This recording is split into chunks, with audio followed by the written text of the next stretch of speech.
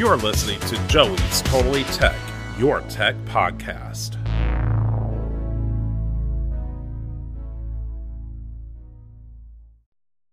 My main operating system is Manjaro, which is a Linux distribution. And you may be a Windows user or a Mac user who isn't familiar with Linux. We've had one other episode on Linux, but today I discuss why I like Linux so much and why I use it regularly, here on Joey's Totally Tech.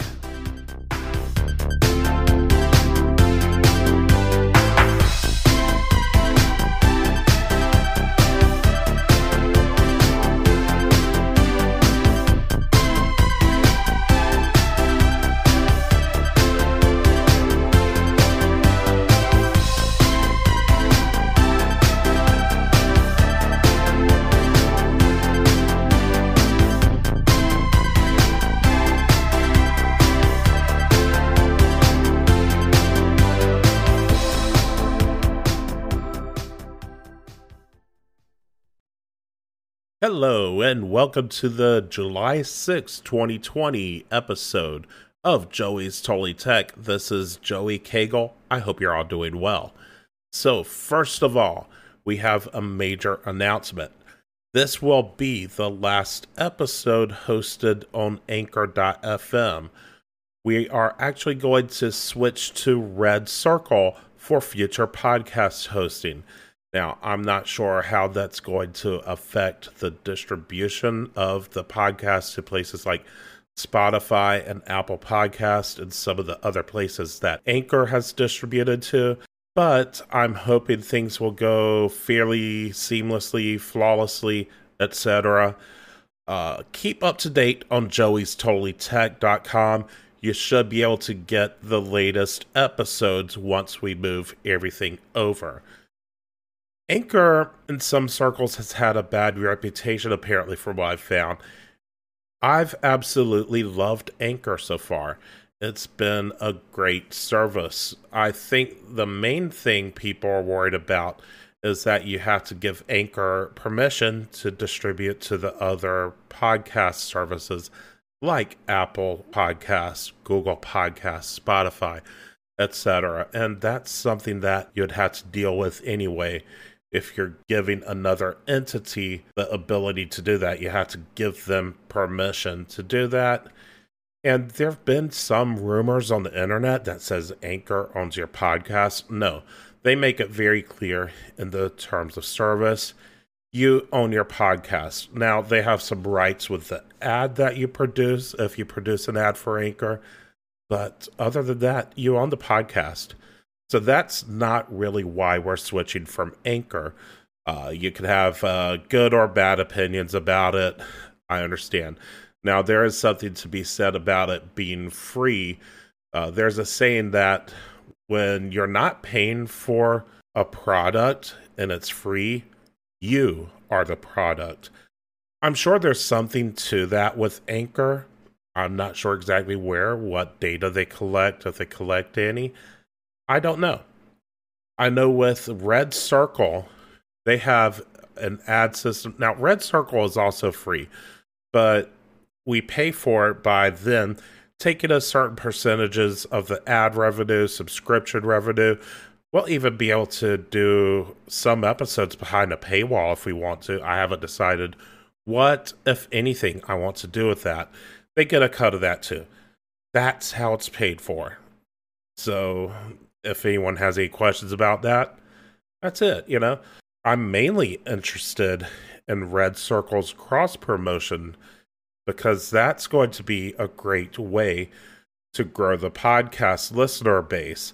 And I've been really trying the past few weeks to gain more listeners. According to Anchor, it's been going down a little bit. I'm not sure why. I hope to see that go back up. I also questioned some of Anchor's stats, if I'm to be honest, because it's saying that the majority of people are listening in France, and I don't speak French, and I don't know anyone in France that I've even promoted the website to. So And I think I've mentioned this quite a few times on the podcast now. So there's that. Finally, we've launched the Joey's Totally Tech community at joeystotallytech.com/community.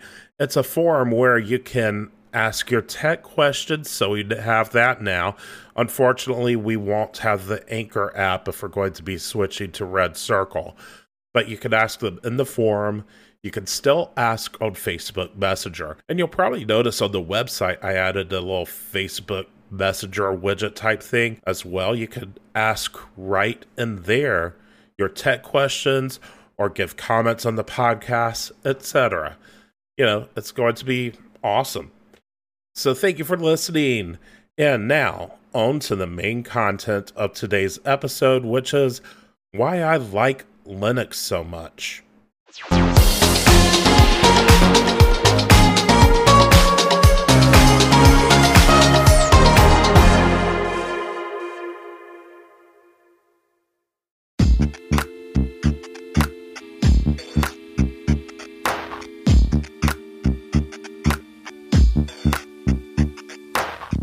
Do you ever wish you could customize Windows or macOS a bit more on your computer? Do you wish for a bit more control over your system? Do you have concerns about Windows security and privacy? These are things I have thought about as a computer user over the years. I've seen Windows in the past get infected by viruses so easily, though I don't feel it's as big of a problem currently in my usage of Windows in more recent years, and Microsoft Defender has really improved over time, if I'm to be honest. But I've often found myself wanting to customize Windows a bit more than what is easily doable. I'm sure the same would be true with macOS, despite the fact macOS has a beautiful interface. Over the years, I feel like on both systems, we've lost a lot of control over how things work. MS-DOS was actually very customizable in comparison.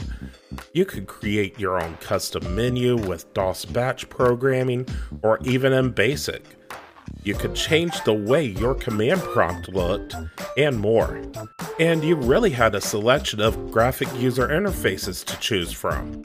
You could use DOS Shell, which came with DOS, or you could use GeoWorks Ensemble, or even earlier versions of Windows, which I also feel in some ways was even more customizable than what we have now. There were also other graphic user interfaces too. I won't go into all of them here. But there were many different shells for Windows as well if you didn't want to use the default shell that came with it, and we don't really have that today. Many of the changes away from this were to increase user friendliness. I kind of get that. If you don't give users the kind of control and degree of customization that I'm speaking of, it really does simplify things, sure. But does that mean it works the way you want? Not necessarily. Of course, it's fine for the new user, but not everyone stays a new user. Windows and, to a lesser extent, macOS have had issues with security. macOS hasn't had as many problems with security and viruses because it's the lesser used operating system. But believe me, if it were the top operating system like Microsoft Windows is, there would have been far more viruses on macOS. There are privacy concerns on Windows. Windows is known to collect data, and they could be sharing it with others. We know they have to be using that data for something. Some of it could be useful to make improvements to the user interface, but there could be more nefarious purposes as well that we don't know about. Apple, in contrast, has been very respectful as far as privacy goes. They've even gone so far to stand up to the government when the government asked them to allow them to hack into users' iPhones. With that being said, we've reported security issues recently with iOS on the news segment of the podcast. macOS may not have the same issues as iOS though, but Apple does what it can to protect the privacy of users. I'm critical of Apple on many things, but I do respect them when it comes to privacy. Anyway, when you start asking these questions, you might ultimately start looking for alternatives. And in learning about the alternatives available, you're most certainly going to come across Linux distributions. Now, Linux once had the reputation of being difficult to use and difficult to set up hardware on. Actually, this reputation seems to linger on in many current reviews of Linux distributions and among many computer users. But oftentimes, in my opinion, it seems there's a bias in those reviews, as they often mention how things used to be and not as they currently are. People will claim to have to compile everything in a review of the latest Ubuntu distribution, but really, and those of you who use Linux regularly will know this, that's not true at all. You have an easy-to-use graphic user interface package manager that you can install your software with, and no compilation required. Despite those reviews, many Linux distributions such as Ubuntu are super easy. Now you can download a more difficult setup distribution like Arch, and without instructions, you might have a hard time setting it up. Manjaro, by the way, is based on Arch, but they have an installation process similar to Ubuntu's. But that's another story. I'm just saying, realize there are reviews that will trash Linux distributions altogether, often based on outdated information. So for me, security and privacy are important. Linux does a great job at keeping my information private, and Linux is designed from the ground up to be secure. It takes steps that other operating systems don't. It's based on the old Unix operating system, which also had security in mind. With a little research, you can also do things to further fortify your Linux system. And really, you don't want to worry about your system getting hacked, nor do you want to worry about your operating system sending data to a company who is willing to sell or give that information out. You just want to be able to do your work, play your games, or whatever hobby that you use your computer to do. The control I have over my system in Linux is absolutely wonderful. In Windows and macOS, you're kind of forced to go to the latest update. On most Linux systems, you can put off updates, no problem. Though it's probably better to do that on a system that doesn't have a rolling release. Ubuntu is a great example to do that on. Arch and Manjaro have a rolling release model, and while I can hold off on updates, if I wait too long, I'll have a lot of updates that will take quite a long time to download and install. But still, I check for updates maybe once every 2 weeks and I'm fine. And I do it on my own time, not when some company who developed my operating system tells me I need to update. And then there's customization. I love the ability to customize your system in Linux, from the Bash shell and the powerful shell scripting language, all the way to the desktop and the different desktop environments and window managers you can use and further customize. Even within GNOME, one of the popular desktop environments in Linux, you can add extensions that will totally change the look and feel of your desktop from another GNOME desktop. Some people call that GNOME, by the way, or GNOME. I call it GNOME. It's an easier word for me to say. Many of the desktop environments have pretty customizable environments allowing for widgets or desklets, multiple panels, and more. Many programmers opt not to use a full desktop environment, but they'll instead go with something lightweight. Many love the tiling window managers such as i3 or Awesome WM. I'm currently running Cinnamon. I like the idea of tiling managers, but right at the moment I don't have the time to focus on learning that, and for whatever reason, GNOME or GNOME, KDE, and XFCE have all stopped working correctly on my computer under Manjaro, but Cinnamon has been working flawlessly. The terminal emulators can be customized quite a bit too. I've seen people do great customizations on their terminals, like adding background colors to the text of the prompt and changing how it reads out, and really much more. And you could do that in DOS similarly to a certain extent. But the shell scripting language is far more powerful than DOS batch programming. I could pretty much create a very customized workflow in a Linux-based system, something which isn't easily done in Windows or macOS. This can increase efficiency and, quite frankly, give you something that's uniquely yours. And I find that fun too. And I'd say that customization, making the system uniquely yours, is really my favorite thing about Linux. I mean, sure, I could change the background in Windows, I could change the panel placement, but there's not a whole lot else I can easily change. Stardock has software that helps you further customize Windows, but really even that doesn't give me the level of customization that I desire. Not to mention that you have to pay for the software if you want to continue using it past the demo period.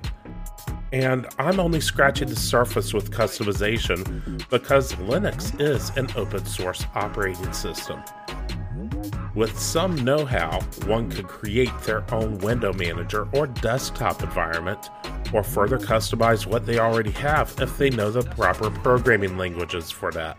And to a certain extent, that may be a bit much for the new user. But even a distribution like Ubuntu does a great job of giving you user-friendliness. And there's the option for further customization if you want to. No one is making you customize it, but no one says you can't customize it. So that, my friends, is why I love Linux so much and why I run it regularly. Sure, I still have Windows in case I need it, but really, I rarely go into Windows. I probably should go back into it sometime soon just to update it, as well as my graphics drivers for Windows, and I do have some games that, even with Steam's Proton, just won't run in Linux. But I live the majority of my digital life in the Linux-based operating system, and I couldn't be happier. I'm able to get my work done and even play many games that I like. I'm not telling you that you should switch to Linux, but if you've wanted more control and customization over your system, it's something you should think about. Are you interested in learning Linux? We have Linux Builder's Ubuntu Linux flash drive linked in the description this week. The flash drive allows you to learn how to use Linux without installing it to your hard drive and uninstalling your current operating system. It comes with an easy-to-follow installation guide if you choose to install, and this is something that's exclusive to Linux Builder's flash drive, and 24/7 software support via email, so check that out in the description below. And it's an Amazon affiliate link. You'll support this podcast if you buy it there.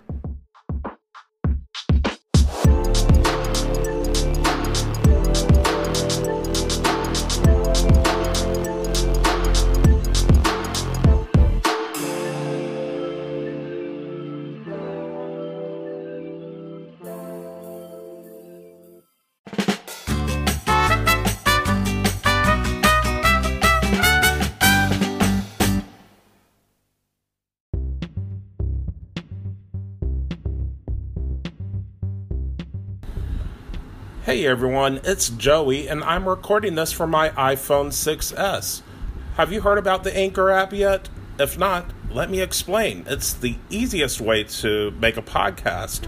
There are creation tools that allow you to record and edit your podcast right from your phone or your computer. I'm recording from my phone right now. I normally use my professional microphone at home to record, but hey, I'm showing that you can do this on the phone too. Anchor will distribute your podcast for you so it can be heard on Spotify, Apple Podcasts, and many more platforms. You can make money from your podcast. There's no minimum listenership required. It's everything you need to make a podcast all in one place.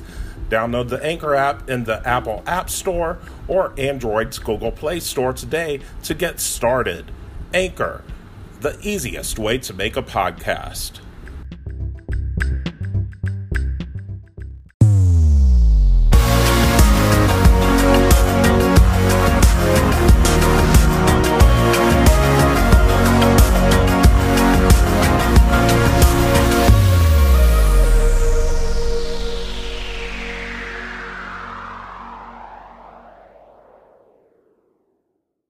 Hey everyone, I hope you all appreciated me talking about why I like Linux so much. And now we've got tech news. Android's competitor to AirDrop is rolling out in beta, while the EU is questioning Google's proposed Fitbit takeover. LG presents you with a Scroll, which is a phone. Apple sees a day you could use your phone as your ID and passport. A person who reverse engineered TikTok is encouraging people to stay away from the popular app. The UK may have invested in the wrong company for its GPS navigation systems, and the Tour de France is now virtual. All this and more because it's time for the news.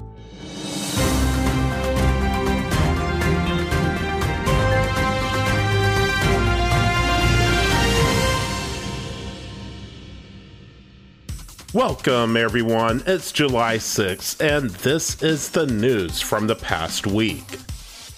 Android's AirDrop competitor, Nearby Sharing, is rolling out in beta.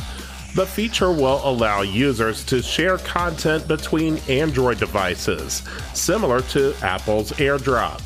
Users can share content with contacts or anyone in the local vicinity with Nearby Share open.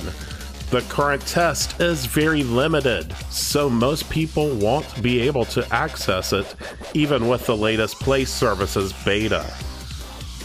The European Union is questioning Google's proposed takeover of Fitbit. A group of 20 consumer groups and privacy advocates have called for Google's takeover of Fitbit to be blocked.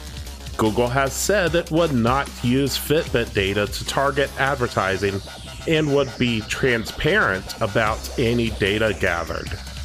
The company announced it would buy Fitbit in November 2019.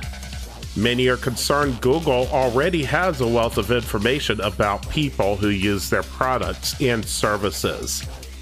Privacy International has said, quote, "We don't think any company should be allowed to accumulate this much intimate information about you," end quote.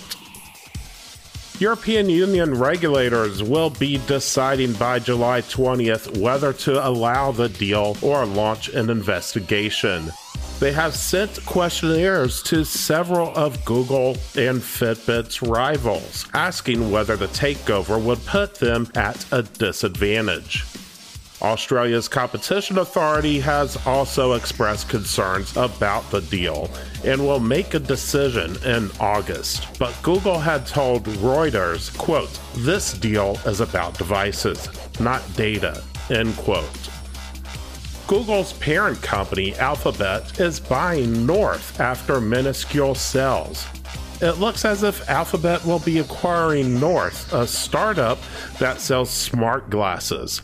The company had reported minuscule sales for the first generation of its Focals devices. They released these smart glasses in 2019, and it seems as if no more than 1,000 pairs were sold, even after cutting the price from $999 to $599. The smart glasses required a fitting process that was only available at certain locations. North had been looking for a buyer since earlier this year, even after cutting monthly spending in half to $3 million and taking on more investments and loans. Google is discontinuing the Pixel 3a and 3a XL.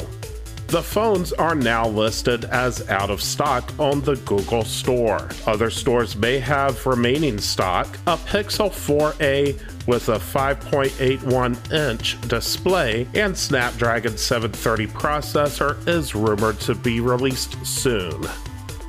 LG is set to release a rollable phone next year.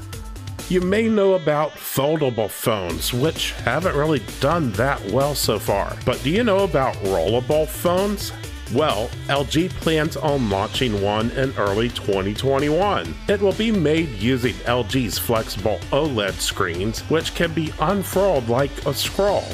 LG's mobile communications division had 20 straight quarterly losses. It's hoping to make its business profitable by 2021 by expanding their mobile lineup.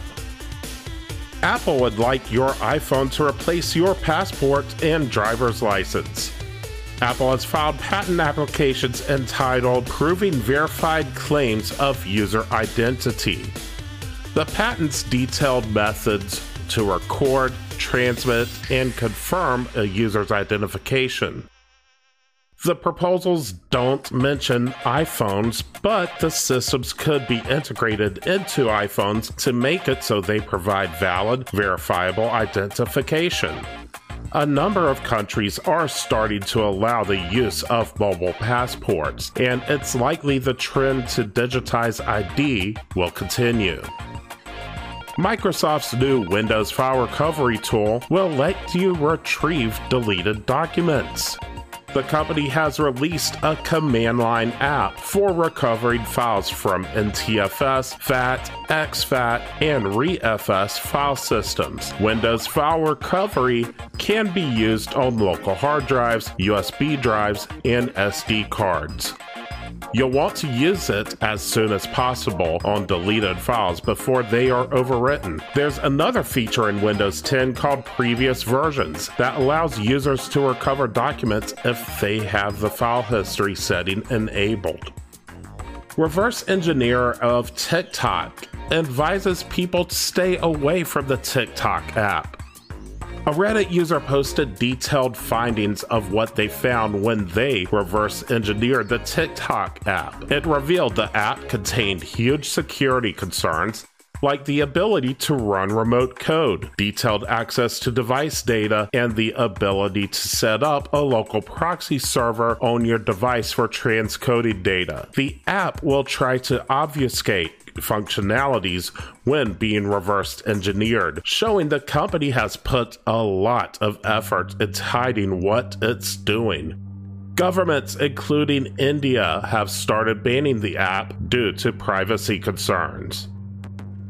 In a slightly related story, India also banned other apps. India banned a total of 59 apps developed by Chinese firms due to the concerns that national security was threatened. TikTok was included in this, as well as apps from Xiaomi, Alibaba's Group's apps, ES File Explorer, and more. 27 of the banned apps were among the top 1,000 Android apps in India in the last month. The apps are accused of stealing and transmitting users' data in an unauthorized manner. Google and Apple haven't removed the apps from their stores, but they have complied with similar app removal requests in the past. An embattled group of leakers to pick up the WikiLeaks mantle.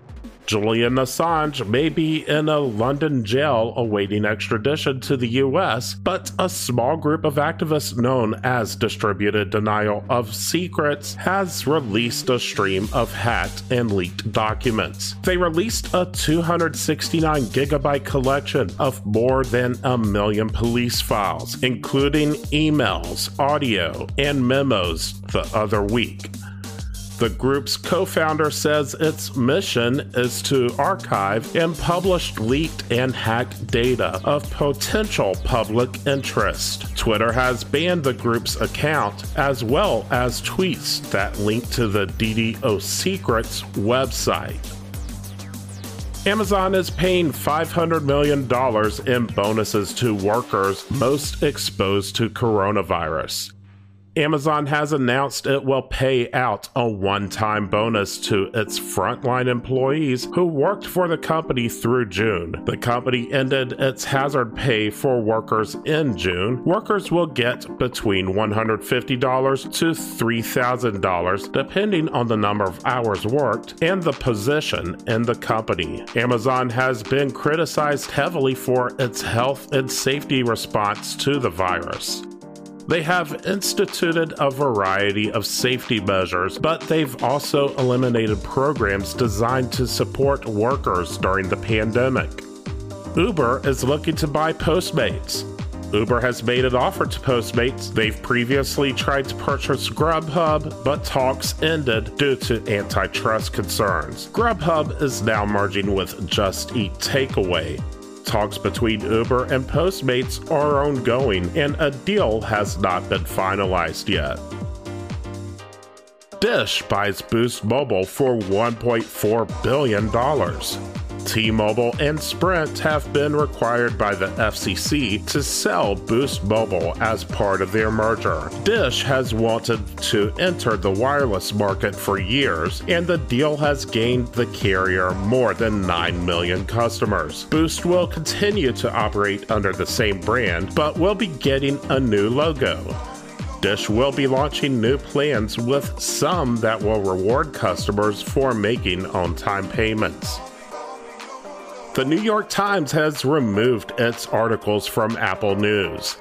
They've ended their partnership with Apple News, and you'll no longer find the articles in the Apple News app. Other services send readers to a publisher's website, but Apple News keeps its readers in the app, and the New York Times was not able to build a direct relationship with paying readers as a result. The Times wants a platform where it can control the presentation of its reports, the relationship with its readers, and the business rules. The UK plans on investing in OneWeb, and it seems to be nonsensical. The United Kingdom plans to invest hundreds of millions of pounds in the satellite broadband company, but experts say that this is nonsensical because the company doesn't even make the right type of satellite that the country needs after Brexit. The investment is intended to mitigate the UK's loss of access to the European Union's Galileo satellite navigation system, but OneWeb operates a completely different type of satellite network from that typically used to run such navigation systems. Dr. Bledin Bowen, a space policy expert at the University of Leicester, I believe that's pronounced, noted that the company has the same idea as Elon Musk's Starlink, and apparently lobbyists at OneWeb, quote, have convinced the government that we can completely redesign some of the satellites to piggyback a navigation payload on it. It's bolting an unproven technology onto a mega constellation that's designed to do something else. It's a tech and business gamble, end quote. Giles Thorns, research analyst at Jefferies, agreed and called it, quote, nonsensical, end quote, and said, quote, this situation looks like nationalism trumping solid industry policy, end quote. Here in the US, where most of its operations are located, OneWeb had filed for bankruptcy in March after failing to secure new funding. Disney and the Deepfake Kingdom. Disney has a technology to swap faces and create some pretty impressive deepfakes. Researchers from the House of Mouse have been showing off what they call the first photorealistic deepfake at a megapixel resolution. The deepfakes look pretty good, and they are difficult to distinguish from genuine images. Right now, when a company wants to do face swapping, it uses traditional video effects, but they are expensive to produce and take many months of work to achieve seconds of footage. Deepfakes, however, require far less oversight once the original model has been constructed, and a video can be produced in a matter of hours. Deepfakes will eventually stop being a research project and start being a viable option for studios. As long as it stays in Hollywood studios, I'm okay with that. But there has been a lot of concern that deepfakes would be used for malicious purposes, such as creating fake recordings of some saying things they didn't actually say, and there has been a lot of concern about it being used for political purposes specifically. Fortnite leaves early access and Epic slows down Save the World development. Epic Games has announced it will be removing the early access label from the free-to-play shooter and the less popular Save the World mode. Save the World will continue to be a paid title separate from the free-to-play Battle Royale. And with the official launch, they'll start slowing down the release of content for Save the World. The early access label for Fortnite is really a holdover from when Epic Games first released Save the World in 2017, but it has persisted on all versions of Fortnite, despite it being the most popular video game in the world. Save the World actually predates the more popular Battle Royale mode by a few months. Epic had planned to make Save the World free at one point, but those plans have apparently changed. Forza Motorsport will ban players from using the Confederate flag. The Xbox Racing Series has an in-depth editor, but you won't be able to put a Confederate flag on your car. Microsoft now considers it like the swastika and other symbols of hate. This is following a move that NASCAR had made banning the flag at its racing events. The long-running Racing Series said in a statement via Twitter, quote, "Our goal is to create a safe, secure, inclusive, and enjoyable experience for all players. Moving forward, the use of the Confederate flag on any car and under any circumstances will be categorized as a notorious iconography in our enforcement guidelines, and its use will result in a ban." End quote. The UK's House of Lords Gambling Committee says video game loot boxes should be regulated under gambling laws. The Lords have decided that the games should be classified as games of chance, bringing them under the Gambling Act 2005. Loot boxes have been controversial in video games, offering players a chance at a randomized reward when opened. Boxes can often be bought for real money, and rewards can sometimes be traded. Chairman of the committee, Lord Grade, told BBC Breakfast that other countries have started regulating the loot boxes because, quote, "they can see the dangers," end quote, which teach kids to gamble. The Lord's report concludes that ministers should make new regulations explicitly stating that loot boxes are games of chance. They also say the same definition should apply to any other in-game item paid for with real money. Stadia's controller finally works wirelessly with Android devices.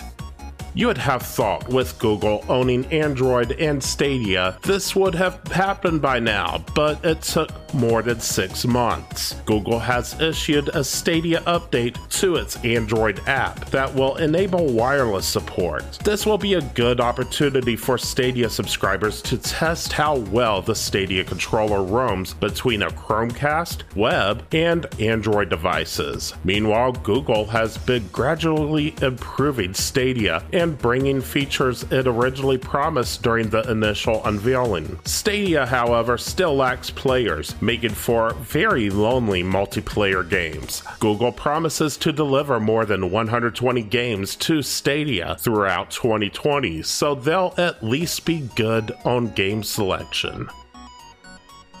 And the Tour de France has gone virtual.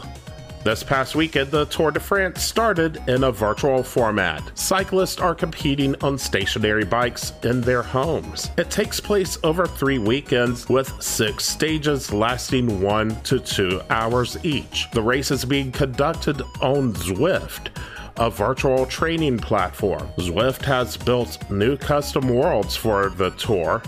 23 men's teams and 17 women's teams have registered for the virtual bike race, and the event is being broadcast worldwide.